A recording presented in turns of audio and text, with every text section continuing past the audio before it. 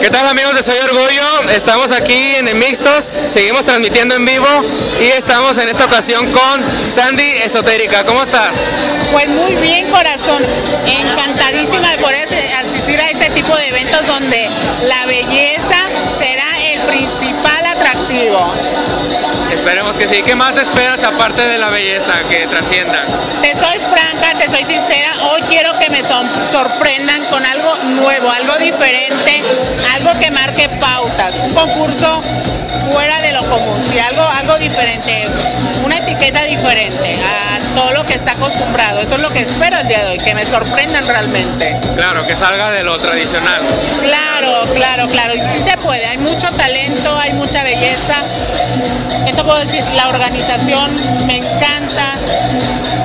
Palabras buenas, palabras malas, lo importante es los hechos callarán muchas bocas. Claro que sí.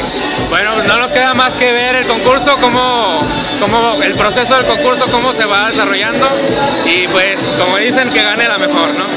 Así es, que gane la que se haya preparado porque, mi amor, no nada más tienen que ser bonitas, sino claro, también muy inteligentes, hay que recalcarlo y tenerlo muy presente, así que se la pasen súper padre y muchísimas gracias a ustedes, mi amor, por la entrevista y por darnos un lugar en el medio, que poco a poco vamos ganando más, y lo más importante, personas que trabajamos, somos profesionistas, individuos, empresarias y personas que podemos lograr mucho. Recuerda que la sexualidad no define mi capacidad de lograr, entonces muchas bendiciones, mis amores. Palabras muy ciertas y pues se te agradece que nos apoyes, aquí estamos apoyándonos entre toda la comunidad y esperemos que esto vaya para más para arriba, ¿no? Esperemos que así sea y este es el comienzo de muchos. Muchísimas bendiciones. Primeramente Dios, así será.